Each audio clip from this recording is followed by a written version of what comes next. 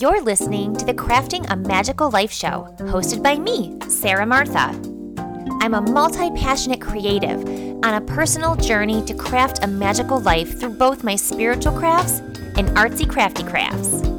On this eclectic show, I will share my creative ideas and experiences with you. We'll talk about all things from spiritual healing, personal development and tarot cards, to decorating, recipes, self-care, and do-it-yourself projects so that you too can craft your own magical life. So are you ready? Let's get crafty.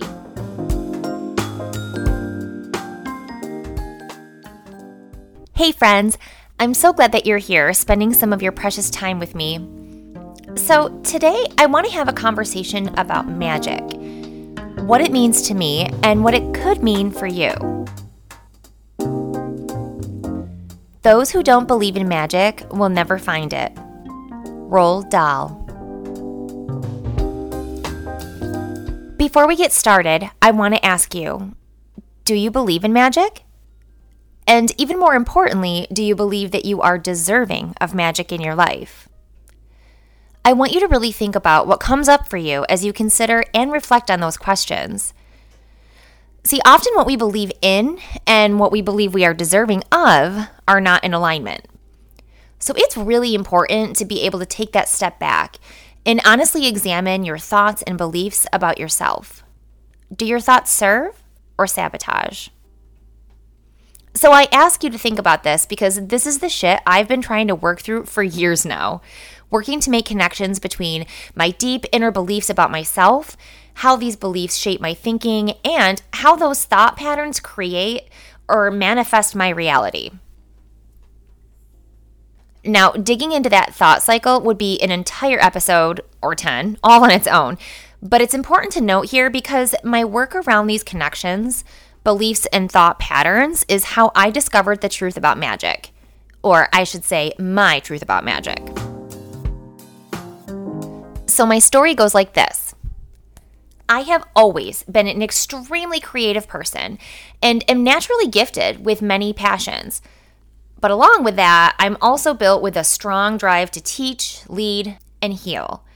And although it can be great to have an endless stream of ideas and visions, it has caused a tremendous amount of anxiety for me to try to do all these things. And it really puts me into like this mental space of fear-based thinking and decision-making. For pretty much my entire adult life, I've suffered and struggled from being a multi-passionate creative, which I just recently discovered is actually a real thing. But I've had an extremely hard time deciding what I want to do when I grow up, what career path to choose, where to spend my time. And I've dealt with so much guilt and shame around starting and releasing my ideas. I get super excited about something and go all in.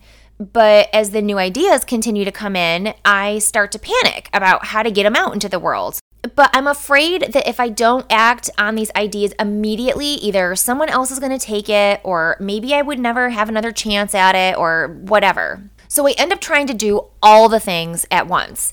And this results in either one of two things. Number one, I pivot from what I was working on and then give my attention to the new idea. So AKA, I change my mind. Or two, I try to do all the things and then burn out and basically quit. But either way, it ends in shame and failure, feeling like I'm perceived as someone that just jumps from idea to idea, never finishing anything and not able to follow through. There are just so many things I could do with my life, and choosing just one passion, or niche as they call it, to focus on is like seriously torture to me. Committing to just one thing means I leave the rest of who I am behind. And this has created a life for me that is extremely out of balance, where I've come to resent time and the lack of it in my life. Maybe you can relate to this. The day I decided that my life was magical, there was suddenly magic all around me. Maribeth Quinn. About 6 months ago, I decided to leave my job working as a coordinator and facilitator of professional development for teachers. And I went back into the classroom as a 4th grade teacher. At the time, I was really feeling a loss of purpose, and teaching has always made me feel like I was making a valuable contribution to the world. But being an elementary classroom teacher is an endless rabbit hole of things that just always need to be done. In the past, I've allowed that job to take my identity, personal time, and mental health. So this time I made a pact with myself to have very serious boundaries in place around this. I have a 12-year-old son, Simon, and when I was in the classroom before, I exchanged more hours than I would like to tell you that took time away from him working outside of my contract hours, unpaid, in order to serve other people's children in a way that I felt I needed to. I will not give up that time with my son anymore. He's growing so fast and will be grown and gone before I know it. He is my priority. And so it was in creating and, more importantly, sticking to these boundaries that I put in place that allowed me to show up for myself and realize that my value and worth as a fucking human extended way outside of how I earn a paycheck. And as a multi-passionate creative, I need to express myself through all of my gifts. It's my work in this world to get my ideas out there and share them.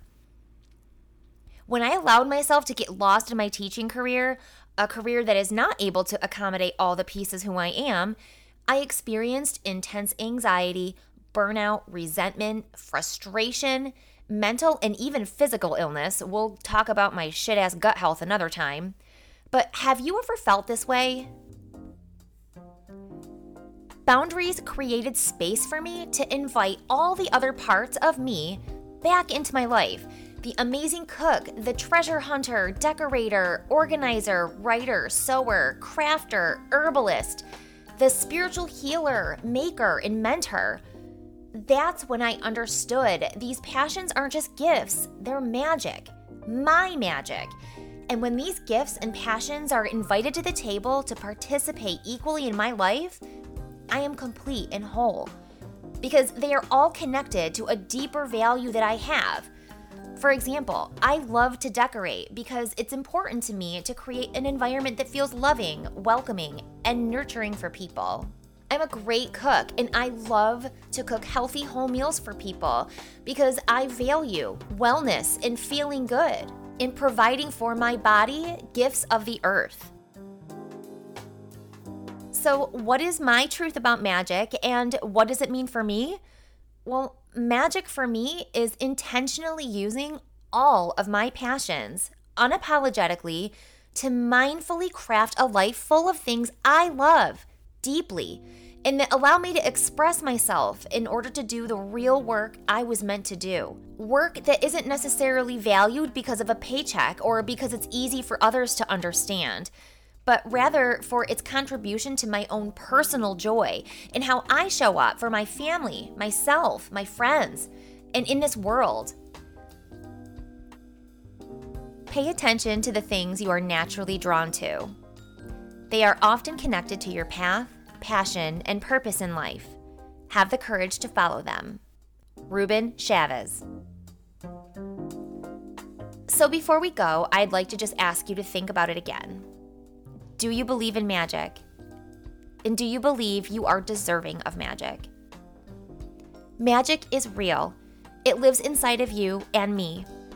But it's up to us to actively and intentionally choose to use our magic by accepting and allowing it into our lives.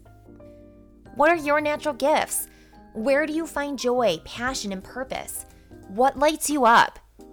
How can you find ways or create space to invite all of you to participate and show up as you were intended to? Not because of societal standards or what makes others comfortable, not measured by your productivity or the value of a paycheck, but just simply because it makes you fucking happy and it brings joy to your life and has a positive impact on those around you. I hope that you will accept this invitation to join me as we explore and celebrate our many passions and work to discover more ways to put our crafts, both artistic and spiritual, out into the world. Because that, my friend, is how to craft a magical life.